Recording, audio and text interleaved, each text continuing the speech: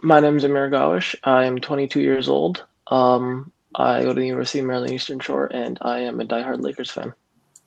Definitely immigration. I am a huge product of immigration, so that was probably one of the biggest ones for me.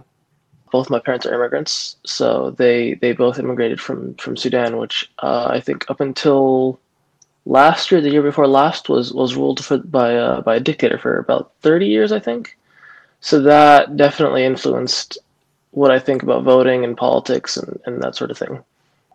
I think I mean I grew up in a part of the state which has a lot of immigrants, so I think um, helping them navigate, like a lot of them are new immigrants, so helping them navigate whether it's the community, the government itself, that sort of thing, just being able to help out new Americans, I guess.